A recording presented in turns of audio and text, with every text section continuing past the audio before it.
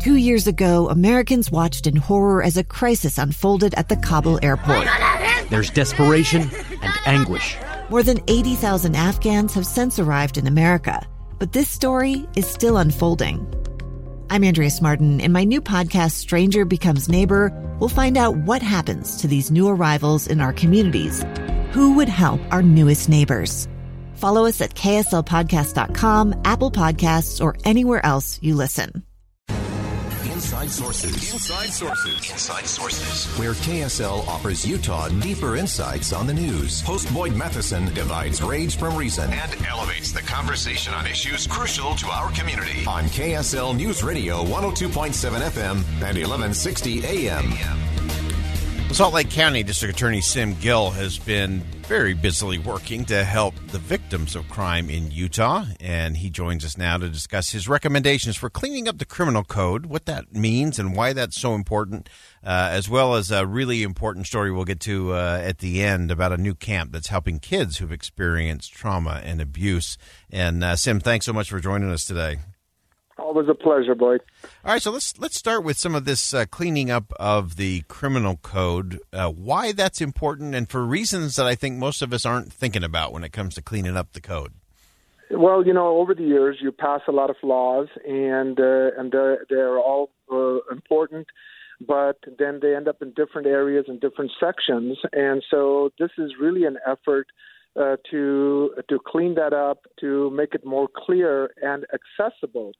And that's really going to be informative for prosecutors when they file charges, for a community when they want to look them up. But most importantly, as we enter the digital age, to be able to collect data and information from a coherent system rather than a patchwork. So that's really the effort to sort of catch up after years of legislative work and to make it much more clear, concise, and simple, and really usable for other things.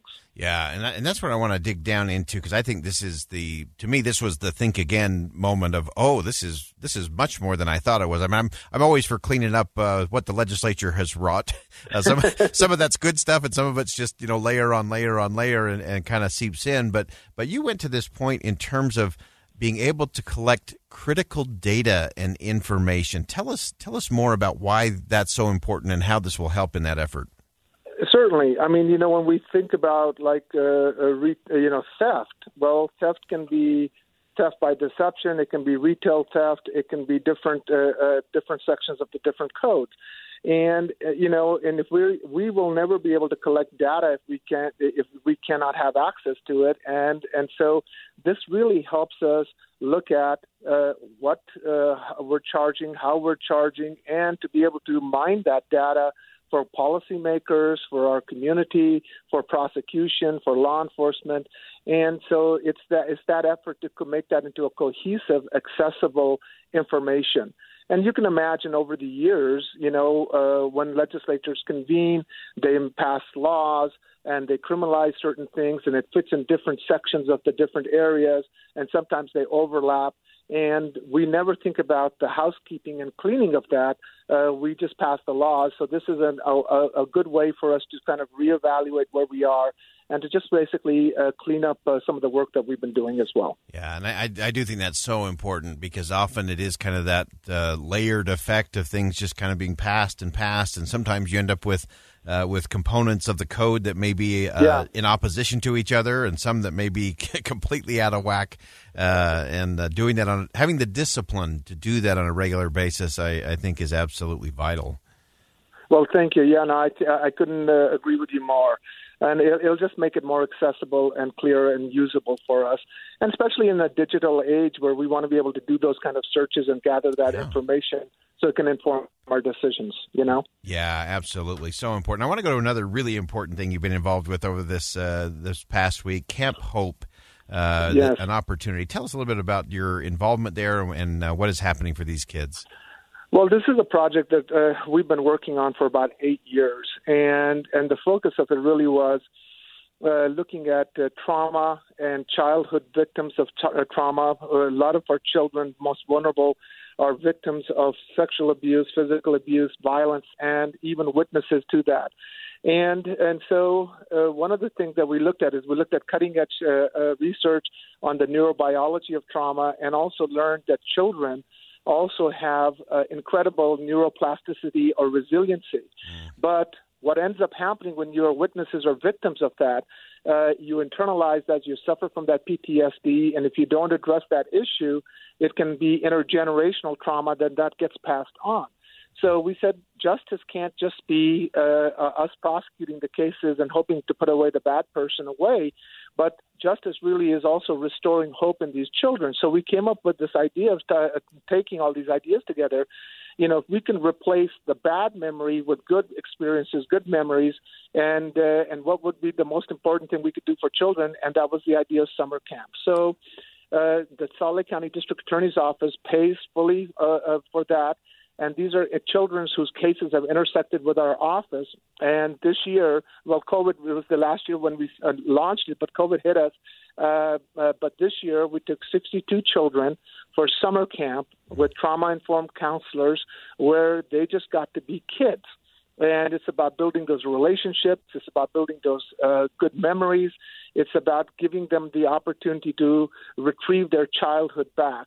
And that's a really important down payment on that. But we also don't want to lose with them. So we're going to continue to have that contact to help nurture that resiliency through like after-school kind of programs with helping them academically, and to continue to build on that. And this really will give us an opportunity to make that bring that measure of justice and restore that hope into those children. And I'm just going to repeat what you said, Sim, because I think it's so important for us to think through it. It's not enough to just put the bad guys away and the perpetrators away. Justice really does include that restorative opportunity to reclaim childhood, to reclaim confidence in self.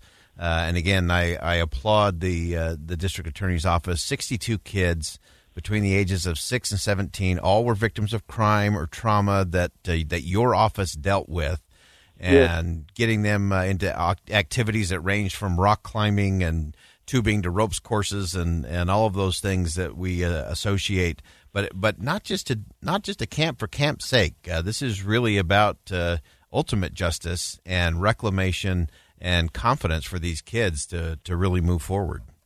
No, you're absolutely right. You know, I sometimes explain it this way. I go, when crime happens, it causes 3 injuries. It causes injuries to victims, offenders, and the communities in which crime occurs. And the justice is the restoration of all those injuries. And sometimes, especially with our most vulnerable, our children, they carry this with them, and long after the resolution of the case.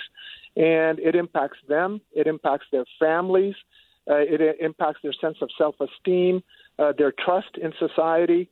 And we know that research shows that if we can make that intervention in a meaningful way at this age, that their neuroplasticity of their brain, that we can push out that cycle of abuse and PTSD from being passed on to the next generation. But most fundamentally, just being able to restore childhood back to these children who, no fault of their own, should not have to carry this burden. And that's something we can be proud of as a community, which is consistent with the ideals and values that we hold. Yeah. Salt Lake County District Attorney Sim Gill, appreciate your work both on cleaning up the criminal code and this extraordinary work with your office for Camp Hope and that ultimate justice for all. Appreciate your chiming in with us today. Okay. Thank you. All right, we're going to step aside. That is a story everybody should check out. That is important work and something that all of us in the community can rally around. We're going to step aside for one last commercial break. When we come back, we're going to talk about the fallacy of the indispensable. Coming up next, stay with us on KSL News Radio.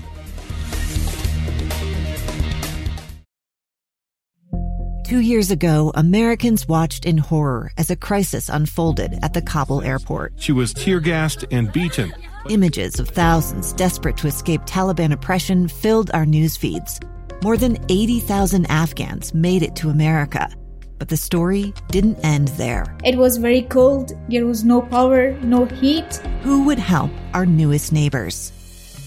I'm Andrea Smartin. In Stranger Becomes Neighbor, you'll hear the stories of some remarkable refugees who left their homes and their dreams behind, only to start over from zero. Their only possession was 3 blankets. And you'll meet Americans who stepped up to help them. You want me to come when you deliver your baby. What can one person do in the face of an international disaster decades in the making?